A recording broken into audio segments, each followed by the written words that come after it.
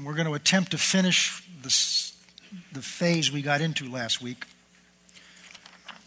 Jesus is talking with the woman at the well. And we're not going to go back through the whole thing. We're going to pick up on verse 21. And Jesus said to her, "Woman, believe me, the hour is coming when neither on this mountain nor in Jerusalem shall we worship the Father." Because she'd raised the question of where the right place to worship is. And my own view is she was doing that to try to change the subject because he was talking to her about things that were getting a little too personal, like her home life. And she was beginning to realize that this man that's talking to her is not just some Jewish male, but at least he's a prophet because he knows things about her he couldn't know any other way except supernaturally. And you know, they can get you uncomfortable when you're around things when the supernatural begins to happen. It can get a little uncomfortable for our flesh. In fact, it can get a lot uncomfortable for our flesh.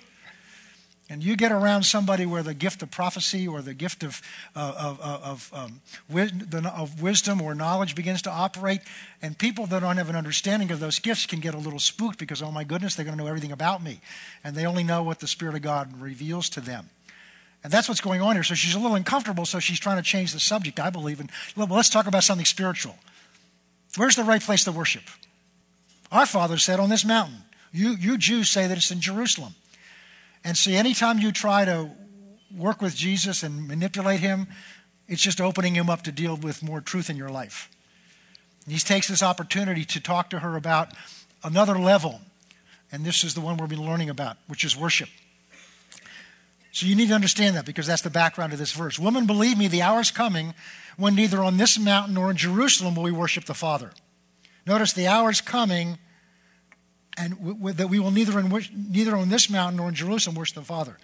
You worship, that's the Samaritans, what you do not know. We're going to talk about that a little later on. We worship, the Jews, what we know, for salvation is of the Jews.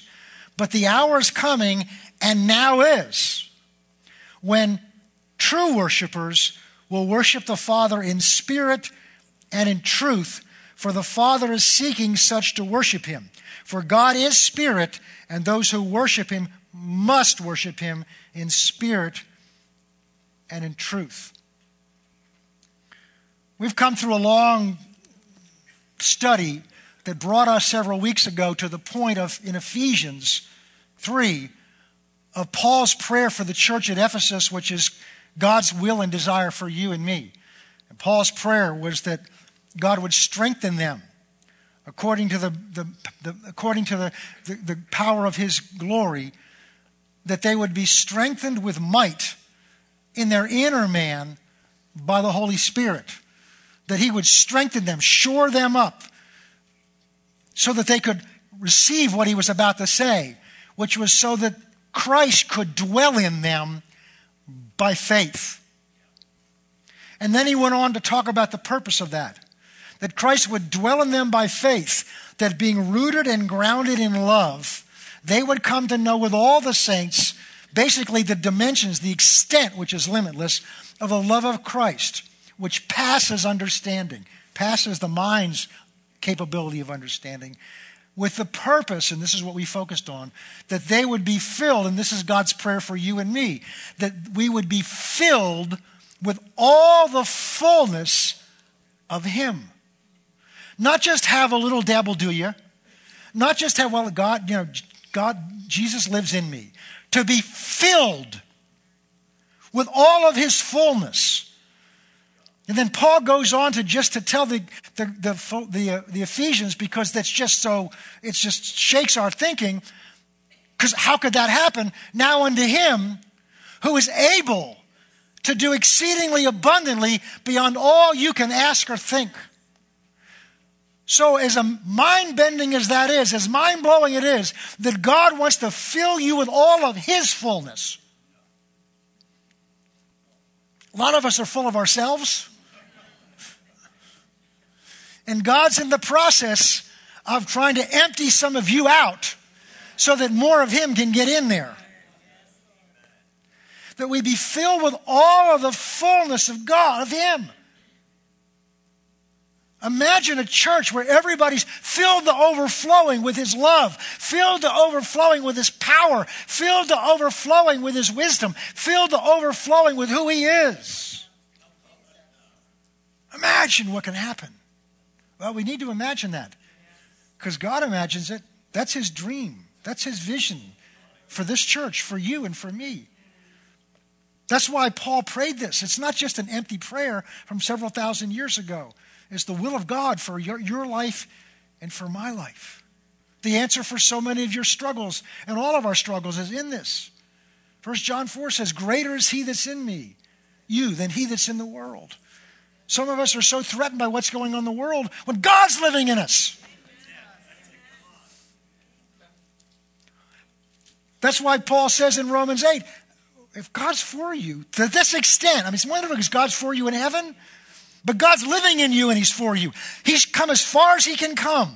What else can he do? How else farther can he come to dwell inside of us, to want to fill us with all of his fullness? So when he fills us with his fullness, Jesus told his disciples, we looked at that in John 14, 15, and 16. He said, the works that I do shall you do also, and greater works than you do. Why? Because I go to the Father, I'm going to ask the Father, and he's going to put the same Spirit in you that's been in me. The works that I did, we saw, he said there was the Father in me doing the works. So we've talked about Jesus was a prototype of what a Christian is to be. Which is what? A child of God filled with the Spirit of God. That's what he was. He laid aside all his attributes. He laid aside all his glory. He laid aside all of his power because if he walked around and did the things he did with those things, you and I would look at him and say, wow, that's Jesus, but who are we? But that would have left a weak, anemic church, which is basically what we are. But we're not weak and anemic because of what he's not done. We're weak and anemic because we haven't seen and believed and acted on what he's done. It is his will. It is his desire. It is his need that we here and all the other churches be filled individually with the fullness of him. With the fullness of him. And we look before John 14, 15, and 16 where Jesus in a number of places talks about, and I will be in you and you'll be in me and we'll be one. John 16 and 17 talks about that. John 14 where Philip was coming and said, well, show us the Father. He said, wait a minute, Philip, don't you understand? If you've seen me, you've seen the Father. If you don't believe that, at least believe it because of the works that I did. Because it wasn't I doing the works, it was the Father dwelling in me doing the works. And we saw that the way the Father dwelt in him was by the Holy Spirit coming in him. So Jesus goes on and says, it's to your advantage that I go, because when I go, I'm going to ask the Father, and he's going to send this Holy Spirit. The same Spirit that's been with you in me is now going to be in you. So you can now go do the works that I did. And that's what they did. You read the book of Acts, they stepped right out and began to do it. Once they were filled with the Holy Spirit, once they were filled with all of his spirit, all of his presence, they went out and did the works that they did and didn't think it was amazing.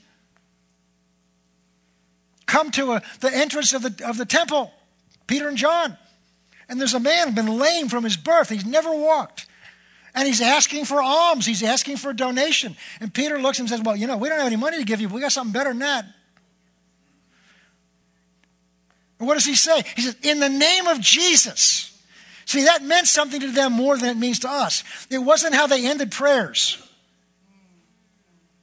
It wasn't what you stick on the end of grace when you eat your meal. He was saying, in his place, as his representative in this situation, as his body here, under the same anointing and the same power by which he did these things, in that same power, in that same anointing, I say to you, arise. And they took his hands and yanked him up. And his legs straightened out and he went praising God through the temple. They didn't think that was extraordinary because they believed that they were filled with him. So that's what we've looked at. And that's where the church is supposed to be today. All right. Then we looked at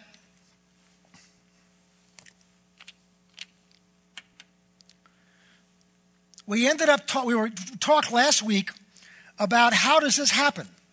how does God fill us? I'm just like that. I want to know how. I hear it, but I want to know how. Where does this happen? And we looked at the idea that the way God comes into us, the way God dwells in us, is by his Spirit. We talked about this idea last week of fellowship.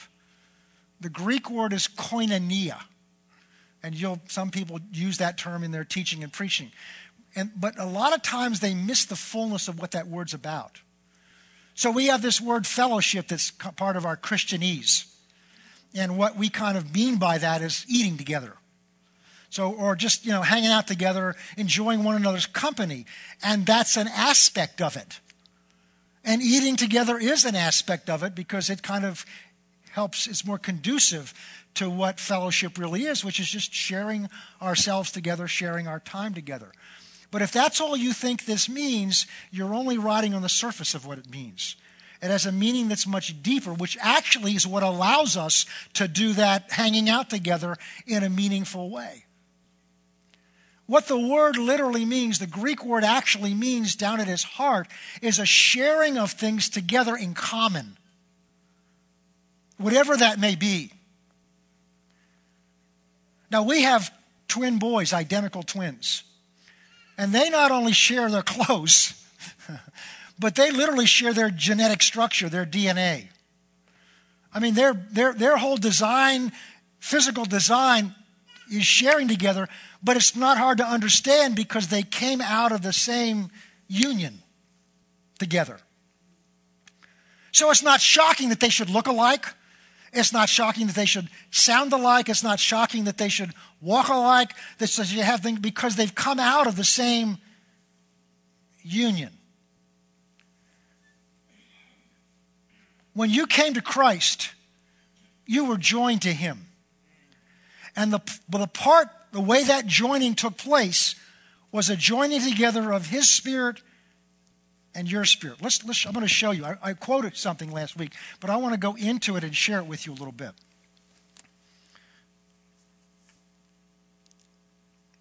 Well, before we do that, I just want to go to a couple scriptures just to remind you. 1 Corinthians 1:9. You don't need to turn there. Paul is talking here to a church that's full of strife, full of divisions. They're squabbling over who I'm of Paul. Some say, well, Apollos is a better teacher. I follow him. Some said they were Christ. And Paul's correcting them. And he starts out by saying in verse 9, God is faithful by whom you were called into the fellowship of his Son, Jesus Christ our Lord. That doesn't just mean we're called to be able to talk to him and hear from him. That word is koinonia, which means we're called into a union with him, to be one with him. The very same thing that Jesus talks about in John 14, 15, and 16, and then actually in 17 when he's praying for the church. That we would be one. That I would be one with you, you'd be one with me, the Father would be one with me, the Father would be one with you. Just as I'm one with the Father, you'd be one with the Father, I'd be one with you, and here's the real kicker, you'd be one with each other. What does all that mean? It's wonderful sentiment, it's a wonderful idea, but what does it mean? Well, it means more than just talking and sharing and hanging out together. That all comes from the root of what it means. And then we talked about over in 2 Corinthians 13, 14, the end of 2 Corinthians, he says, and the grace of Christ, the love of God, and the fellowship of the Holy Spirit. We talked about the grace of Christ is the essence of who Christ is, what he came to be. The love of the Father is the essence of who he is. That's his nature. He is love. Everything else comes out of that. But the third part that he talks about here is the fellowship of the Holy Spirit. And I've heard that taught. That means he's the one we commune with. And that's true. But what he's talking about here, he is the union. He is this joining together. He is this part. He is what joins us together. Ephesians 4 talks about the unity of the Spirit. The Spirit's not divided. He's one. That can't mean that, well, he's not separate. He's one Spirit. No, he's called the Spirit of unity because it's the Spirit that unifies us together. I'm sure many of you had the experience. I certainly remember when I did. When I first got saved and I was working in a large law firm and I discovered there was somebody else in there that was a Christian. They were a secretary. So in the pecking order, we weren't at the same level. But once I found out they were a Christian, all those things disappeared. And when you meet somebody, especially when you're first saved and you meet somebody that's a Christian, you're a Christian? Wow! And suddenly you feel a closeness to them that you don't feel with relatives that you've known your whole life. And I remember, that's strange, until I began to understand what it is was a recognition in here that the same Spirit that's in here was in them. You ought to stand here some Sunday and look at yourself. Because I'm looking out at something on the outside in our physical bodies that the government tries to legislate. We've got people in here from all different races, all different backgrounds, all different educational levels, all different nationalities, ages, all different. There's nothing that most of us have in common outside of the most important thing, which is Christ and the Spirit of Christ that's in us. This is why you cannot legislate these things, because they're issues of the heart. And you can't force people's heart to be a certain way. You can govern and force their actions, but you can't change their heart by laws. That's the whole Old Testament. Shows you couldn't do that. So what does God do? Glad you asked. You're sharp this morning. Let's go to Ezekiel 36. God's talking here about Israel, but what we're about to read was foretelling what the new birth was going to be. Verse 25. Then I will sprinkle clean water on you, and you will be clean. Remember when Jesus washed the disciples' feet in John 13? And Peter says, oh, no, I'm not worthy for you to wash my feet. And Jesus said, if I don't wash your feet, if I don't wash you, you don't have any place with me. And then Peter, of course, goes to the other extreme. Well, then give me a whole bath. And Jesus said, no, once I've cleaned you, you don't need to be cleaned again. And so water represents the washing, a cleansing. And so the Holy Spirit, through the prophet Ezekiel, is talking about the new birth. He says, at that time, I will sprinkle clean water on you, and you will be clean. I will cleanse you from all your filthiness and from your idols. Look at this. And I will give you a new heart and put a new spirit within you. I will take the heart of stone out of your flesh and give you a heart of flesh. So he's saying, what I'm going to do, and this is what the new birth does, I'm going to come because the issues of our life, why we sinned is because we were sinners. Why we were unloving, why we were ungrateful, why we're it all came out of the heart.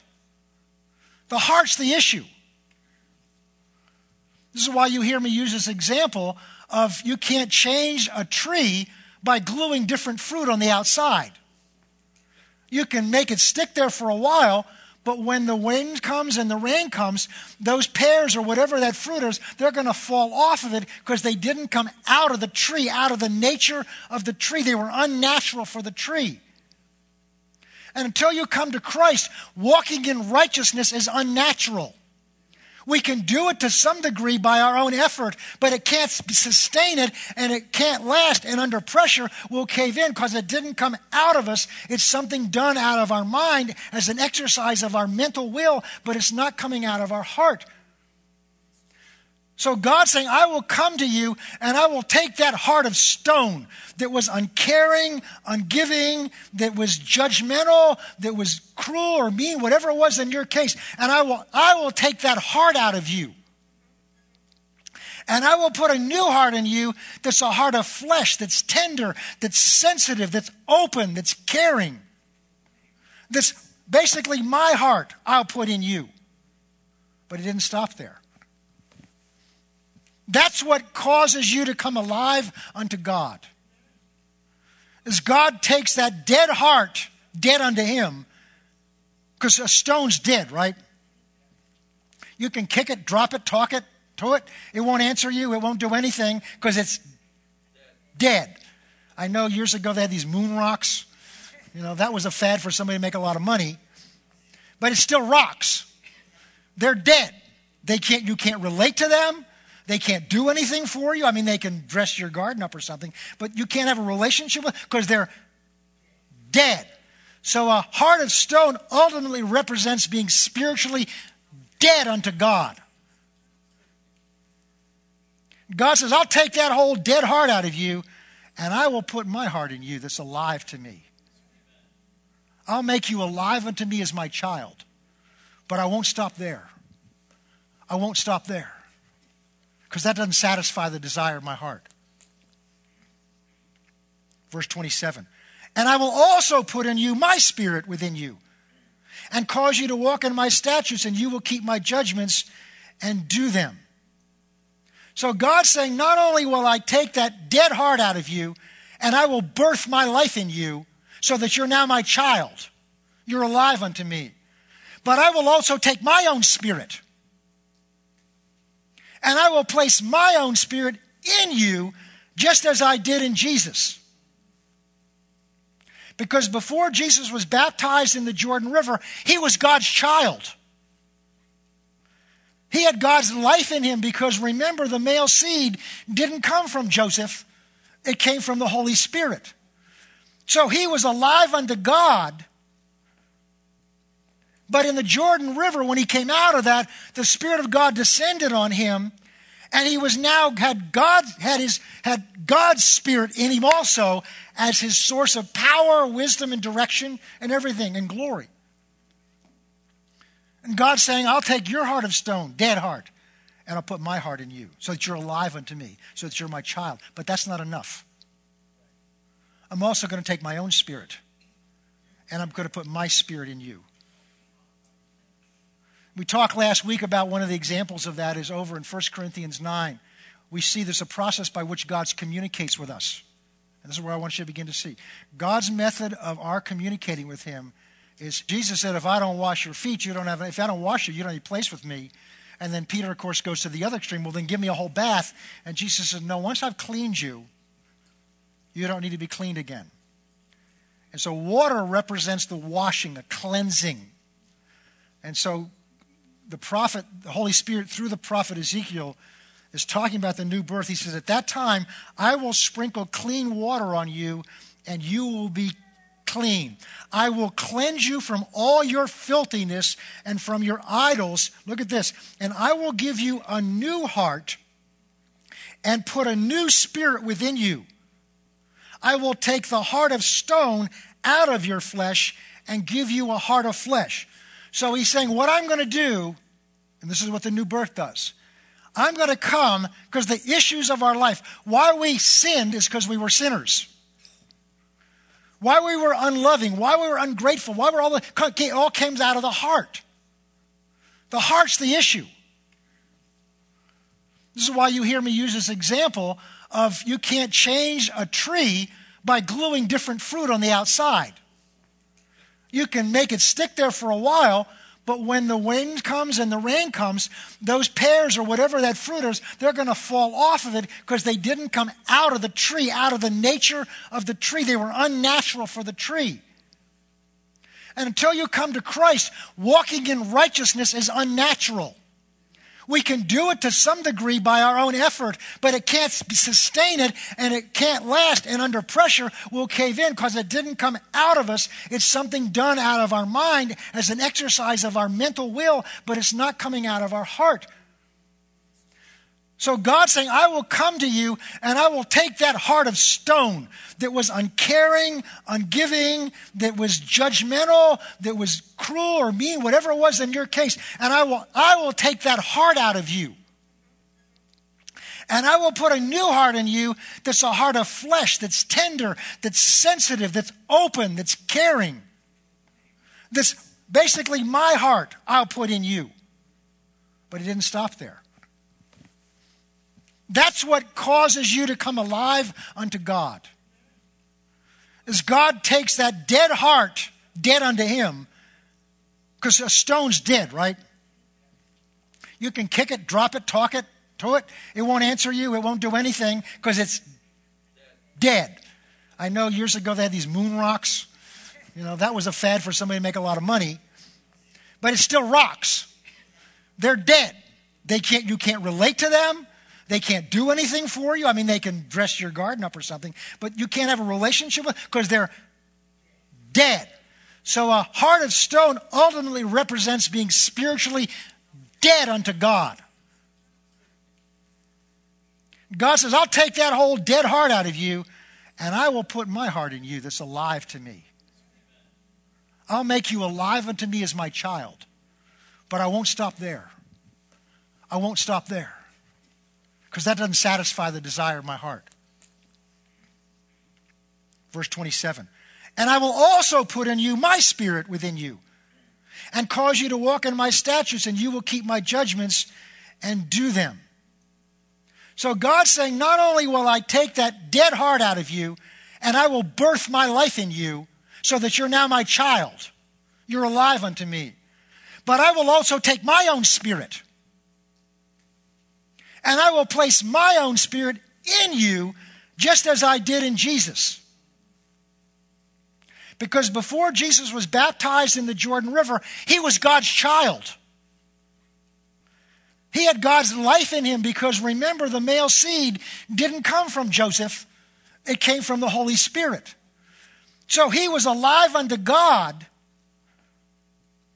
But in the Jordan River, when he came out of that, the Spirit of God descended on him, and he was now had God's Spirit in him also as his source of power, wisdom, and direction, and everything, and glory. And God's saying, I'll take your heart of stone, dead heart, and I'll put my heart in you, so that you're alive unto me, so that you're my child. But that's not enough. I'm also going to take my own spirit, and I'm going to put my spirit in you.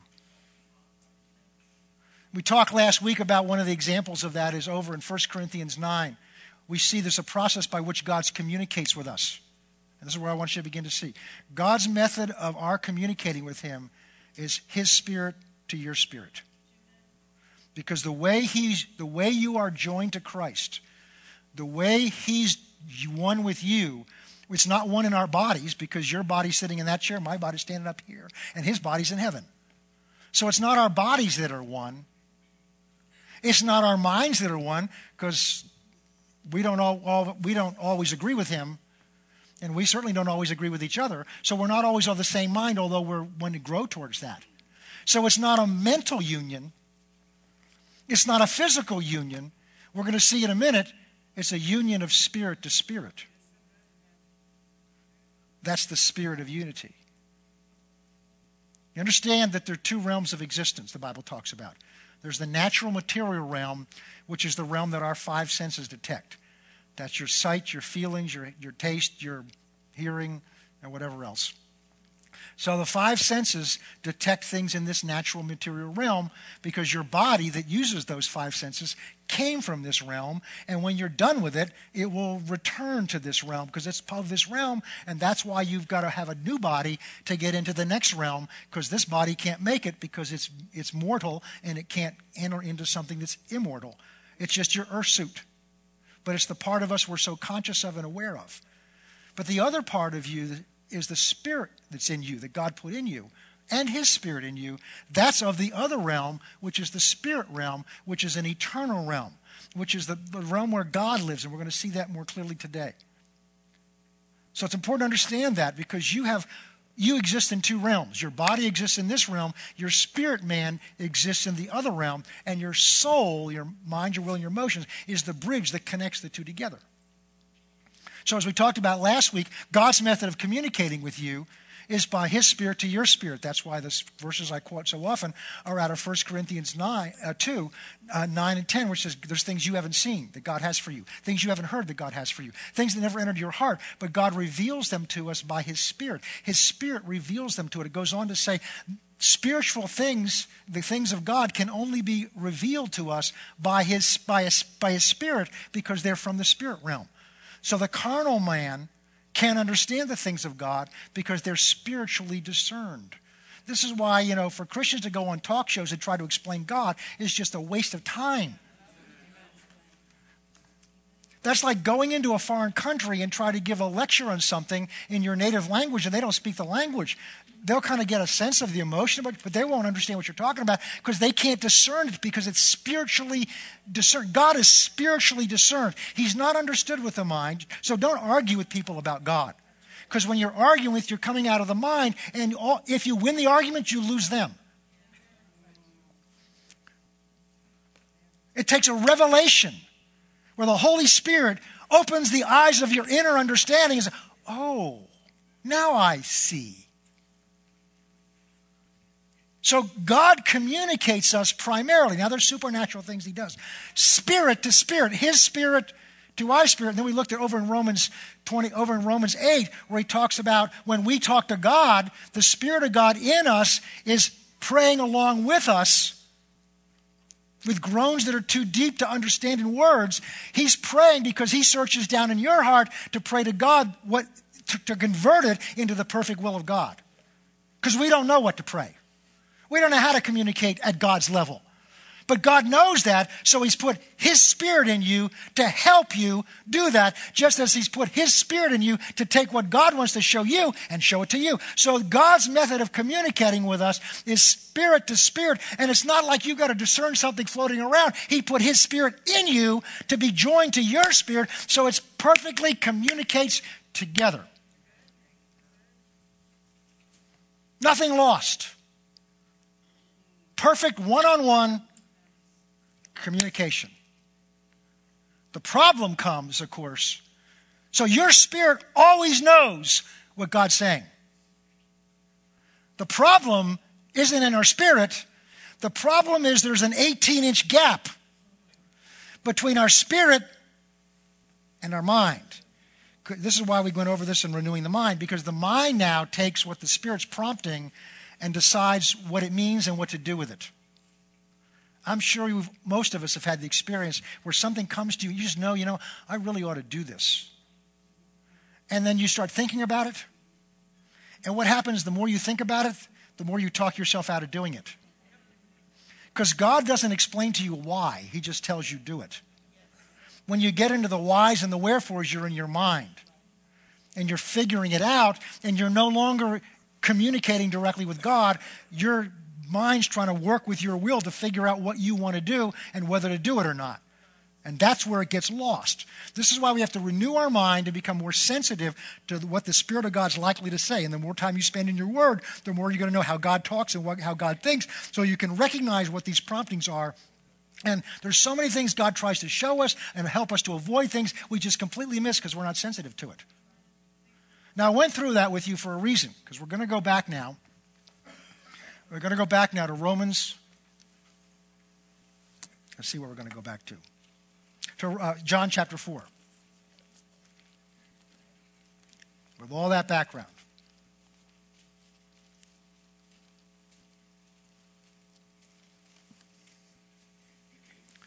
Verse 23. The hour is coming, and now is, when true worshipers will worship the Father in spirit and in truth. We'll talk about truth later on. For the Father is seeking such to worship him. Who is he seeking to worship him? Those who worship in spirit and in truth. Because according to Jesus, not the most popular worship leaders in the country, not your favorite artist, not, some course you've taken, not what you think or even what I think. Jesus said, true worshipers are those who worship in spirit and in truth. There are some things we need to learn from this, and we have to be open. We have to be willing to set aside our attitudes, our understanding, what so-and-so says and what such and such teaches, and they may be right, they may not be right, but most people aren't right about everything anyway, including me.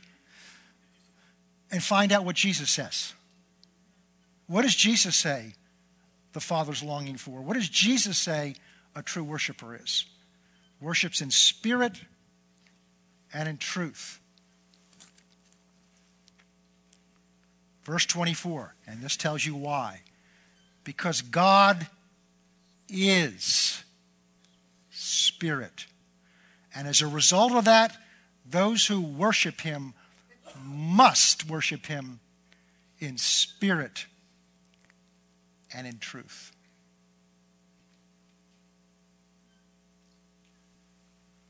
What he's saying is this. This is why we spent all this time on it. God has put his Spirit in you to enable you, to fill you with his presence, so that not only can he communicate with you and give you direction, but also that you can worship him. And because God is Spirit, he's not mind, he's not flesh, he's Spirit. The only way true worship, now there are other things, there's praise, there's other forms of expressing things to God, which we may talk about later on. We're not talking about those. We're not talking about singing songs of thanksgiving. We're not talking about praising God. That's something else. This is what I want to dwell on this. Because so often what we call worship isn't worship, true worship, it's praise, it's other things. And there's nothing wrong with those.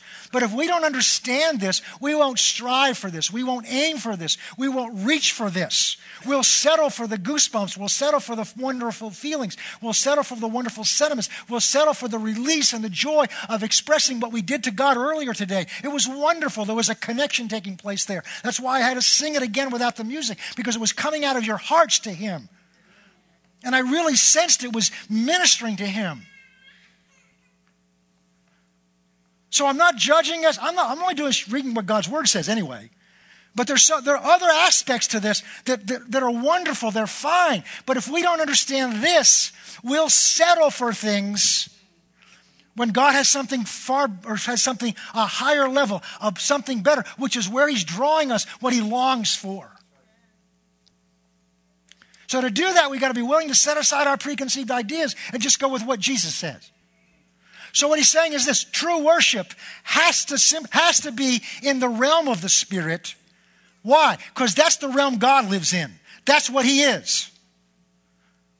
So the only way we can really communicate with God for information is spirit to spirit. Why would it be shocking to understand that the only way we can worship him is spirit to spirit?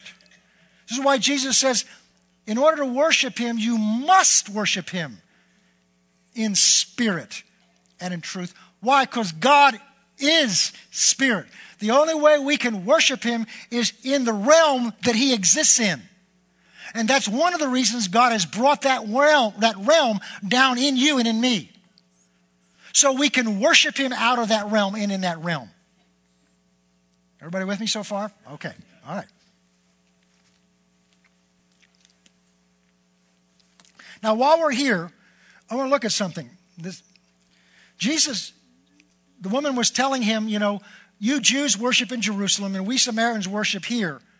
And that's what Jesus says to her in verse 21. Woman, believe me, the hour is coming when neither on this mountain nor in Jerusalem will you worship the Father. You, the Samaritans, they were not in a covenant with God. You worship what you do not know. That represents people out there that have no relationship with God. They're not born again, but they're trying to worship God, however it is. They're trying to worship someone they don't know. And there's nothing wrong with that. It's just not worship, because they don't know him. Because worship comes out of a relationship. He says, but we Jews, we worship what we know because the Messiah comes from, let me just read it to you.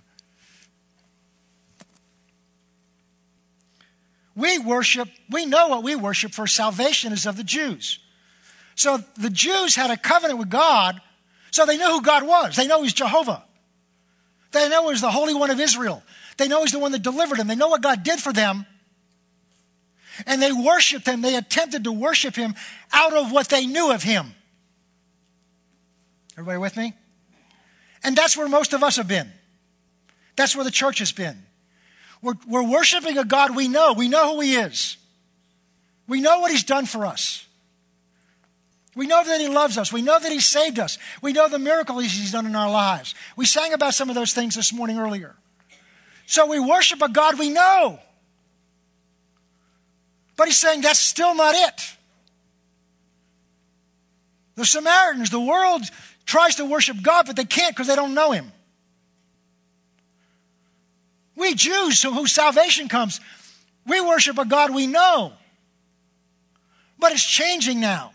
She says, the hour's coming and now is when true worship won't be out in the world. It won't even be the God we know. It will be a spirit worship. It's another level. It's another level. All right, let's go look at this now. Let's look a little bit at what this is. Let's go to Philippians chapter 3.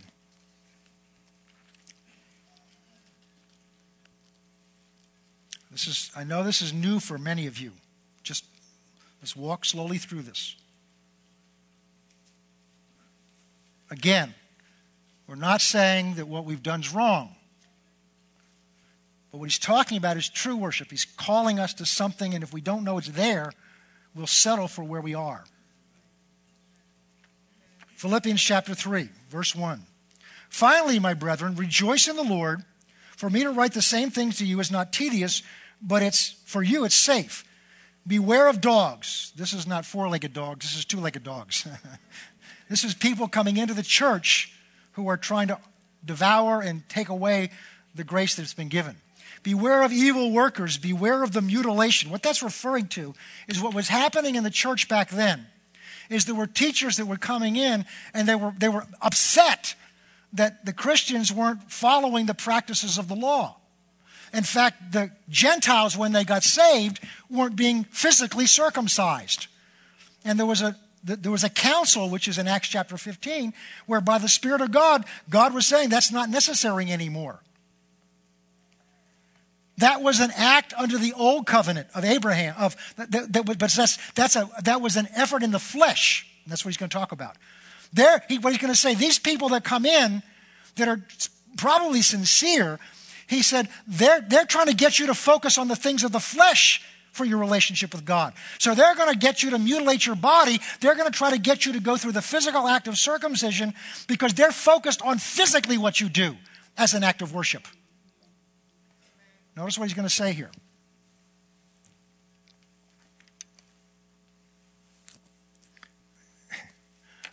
I'm going to take a little side note here. What's happening in me is while I'm teaching, he's showing me things while I'm teaching it, which is where I know God's leading us here. Because I've taught some of these things over and over again, but I'm seeing things even now I didn't see this morning while we're teaching it. The Spirit of God, this is God's heart, is to open our eyes to see this. For we are the circumcision, the true circumcision, who worship God in spirit and rejoice in Christ. That word means boast in Christ Jesus, and have no confidence in the flesh. What he's saying is they're coming in, the religious people are coming in because they think worship is what you do with your flesh. But we're of the true circumcision, where we don't have time to cover, because the scriptures say the circumcision is of the heart, not of the flesh. God took that old heart of stone out and put a heart of flesh in there. The Bible teaches under the new covenant, that's where the circumcision takes place. And the circumcision under the old covenant, under the Old Testament, was also a mark, a physical mark, that the person was in covenant with God under those terms of the Abrahamic covenant.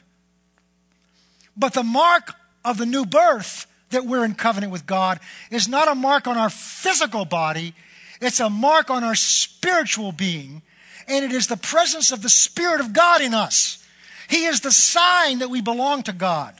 He is the guarantee, Paul says. He is the guarantee of this. He is the proof that we belong to God, is the presence of the Spirit of God in you. So if you could look in the spirit realm out there and see each one of us, the clarity of who belongs to Christ and who doesn't is obvious, because those for whom the Spirit is dwelling in sticks out like a radiant light in the spirit realm. The reason we don't see it more in the natural realm is because we're not yet filled with His fullness.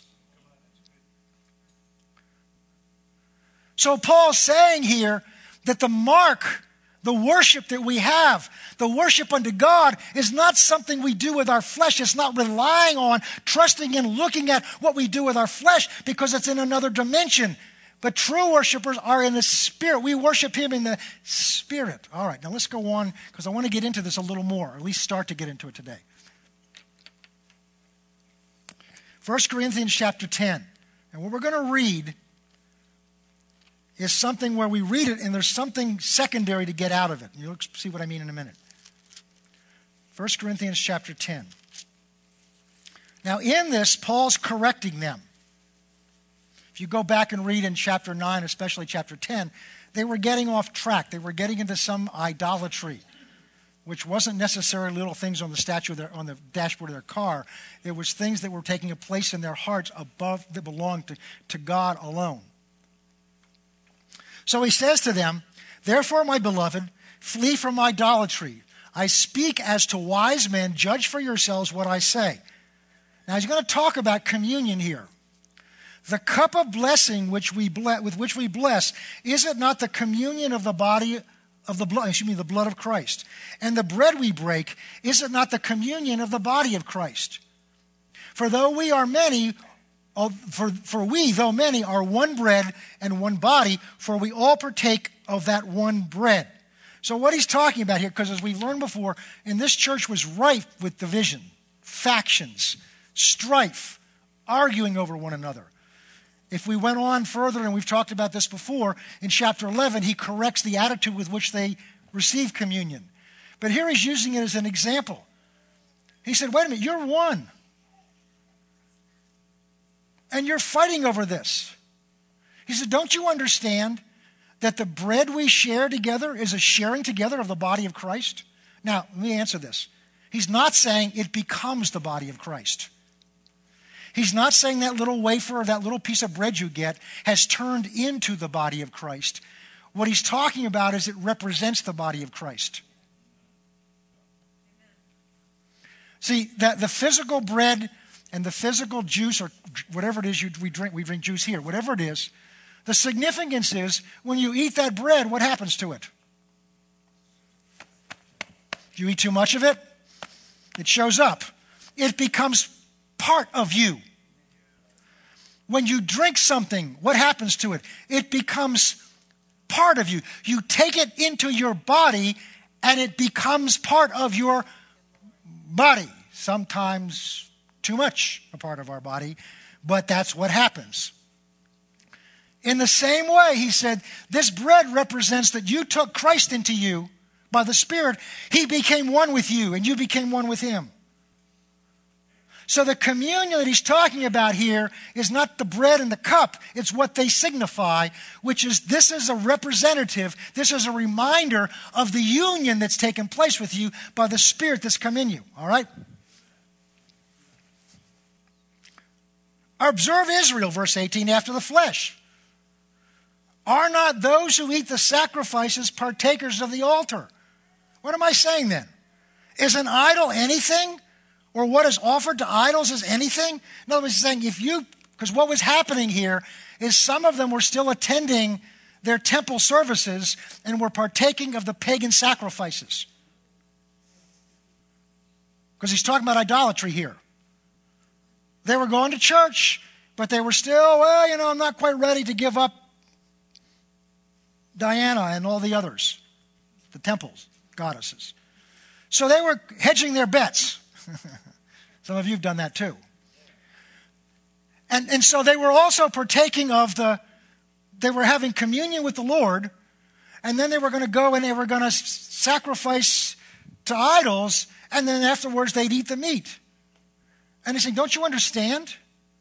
Go back to Israel. He says, when the priest would offer that animal as a sacrifice, afterwards he would eat it, and he became a partaker of the one he was worshiping in that sacrifice. It's not just the physical act of eating. We're going to see that in a minute. It's in the act of worship with that. You become a partaker, a joining together of the one you're worshiping. You are opening yourself up to be joined to that. That's why you've got to be careful about things like astrology and Ouija boards and things like that. It's not the board. It's not the stars. It's opening yourself up to asking in the spirit realm for some other spirit to begin to show you things, because they're out there. So what this is about is they were opening their hearts to other spirits as an act of worshiping them simply by practicing their old practices in the temple. So the principle here is this, is who you open yourself up to worship, you're giving yourself to. It's a heart issue. It's a giving of your heart out of that union or forming another union. It's not just physically what we do. Verse 20. The things that the Gentiles sacrifice, they sacrifice to demons and not to God. I don't want you to have fellowship with demons. So he's saying when you worship something, you're joining yourself to that. There's a spiritual connection taking place. He said, I don't want you joined to demons. Now, I'm not teaching this so much about what not to do, is showing that he's saying as you worship God, there's a connection, there's a spiritual connection. So he says, don't do that with things that are ungodly. We're to do that with God, because when you do that, you're enjoying, you're enhancing, you're experiencing this union that's taken place. Because that's really what worship is. Worship is an enjoyment of, an expression of, an experience of that spirit union. Most of us feel God's closeness with our emotions and our flesh, but there's a spiritual presence. There's a spiritual communion with Him that's far more deeper, far more satisfying, and that's what He longs for. That's what He desires. That's where He gets something out of it. See, when we're blessed and our flesh is blessed and we feel good, He doesn't get anything out of that. I never taught that before. But when it's a spiritual communion, a spiritual worship, He gets something out of that, because He's a spirit and He's on the other end of that.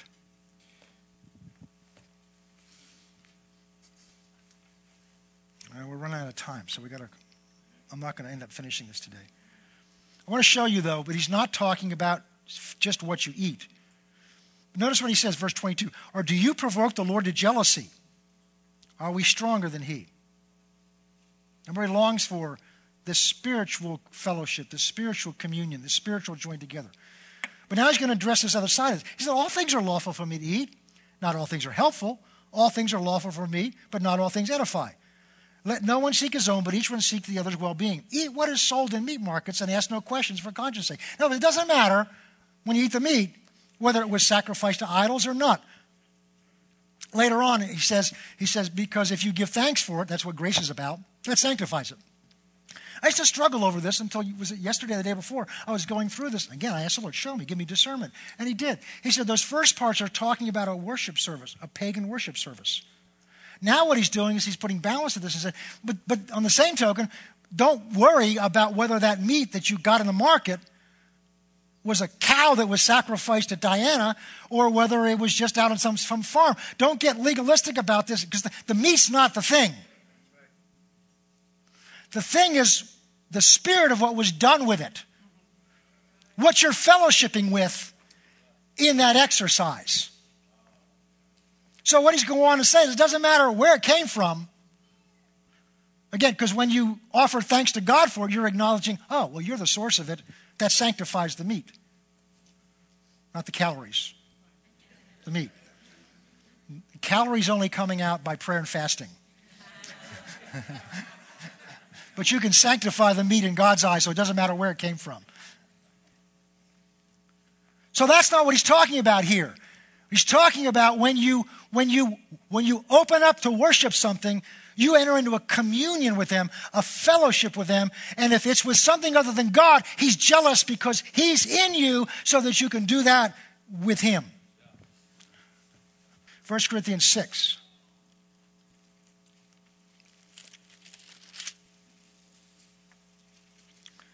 Verse 12. We're not going to get finished this, but let's start it. All things are lawful for me, but not all things are helpful. Same thing again. All things are lawful for me, but I'll not be brought under the power of any. Food is for the stomach's for food, But God's ultimately going to destroy both of them. The body is not for sexual immorality, but the body was given to you for the Lord, and the Lord for the body. God both raised up the Lord and will also raise us up by his power. Do you not know that your bodies are members of Christ? Shall I then take members of Christ and make them members of a harlot? Certainly not. Or do you not know that he who is joined to a harlot is one body with her? For the Bible says two shall become one, flesh. But he who is joined to the Lord is one spirit with him. Therefore, flee sexual immorality, for every sin that a man does is outside the body, but he who commits sexual immorality sins against his own body. Do you not know that your body is the temple of the Holy Spirit who is in you, whom you have from God, and you are not your own? You were bought with a price. Therefore, glorify God in your body and in your spirit, which are God's. Now, what's he talking about there? In the same way, he's saying, don't you understand that the sin of adultery is when you commit the act that constitutes adultery? Your bodies become one flesh. This is why that's not permitted outside of the covenant of marriage, because it is only the union between a man and a woman under the covenant of marriage that God ordains. So when we do that outside, we're joining our body to someone we're not in covenant with, and we become one flesh with them. And if, in some cases, it produces another flesh. He says that's a breaking of a covenant. And what he's going to say is, in the same way that when we do that with our flesh, if we do that with our spirit, we're doing the same thing. We become joined to another that we're not in covenant with. You follow that? So just as the body, adultery is of the body, is a breaking of that covenant by entering into a physical union with someone you're not in covenant with, and creates jealousy. In the same way, when my heart worships things and I join my spirit to things other than the God who's come to live in me, I'm committing a spiritual adultery because I'm giving my spirit to some other spirit other than the one who loved me, paid the price for me, and has come to live inside of me. So what we're looking at here is this principle of spiritual union. And we'll end with this. Go over to chapter 7, verse 1. Now, concerning the things of which I've wrote you... Oh, no, wrong place. Never mind. For you were bought with a price, therefore glorify God in your body and in your spirit, which are God's. In the same way that adultery is joining my body to someone other than the one I'm in covenant with, so we are one spirit with Christ. Therefore, we are not to give our spirit to anyone else. We're going to pick up here next week, or next time, because the verses we're going to get into talked about being unequally yoked. And a lot of people don't understand that because they think that's just some legal argument. I can't marry this person, I can't marry this person, I can't be that. We're going to learn the principle behind it is what we're talking about. Because yoked is a term referring to being joined to. So when you enter into a covenant relationship where you're joined to somebody, and that's not just marriage, it can be business, where you're joined to somebody in some capacity, but certainly marriage is in every capacity.